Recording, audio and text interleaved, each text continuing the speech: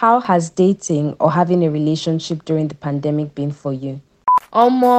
Single to stupor. No dating in the pandemic. Yeah. I'm not dating.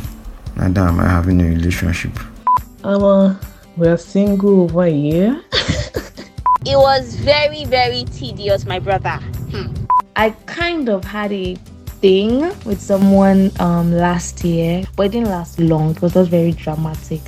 So we give glory to the Lord that the Lord has answered our when in the midst of a pandemic.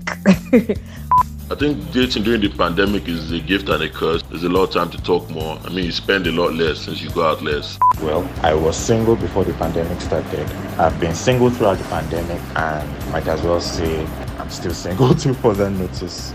Sincerely, it's been great. It's more time for meaningful conversations. So the pandemic was actually a good time for my relationship. It really was instrumental in getting to know each other's behavior more, and that helped us, even like each other better.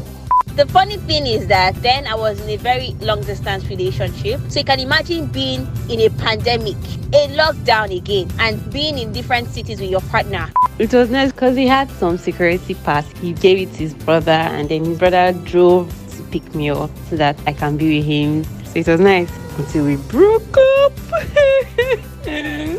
And it didn't help that I'm a very physical person. I'm that person that when I miss you and I can't find you, I'm ready to get on the next available flight to come see you. So you can imagine missing someone that you want to be with and not being able to see that person. But I'm happy that things are a lot easier now. Everywhere is opening up, and of course I'm getting married to him. So yeah, I'm excited.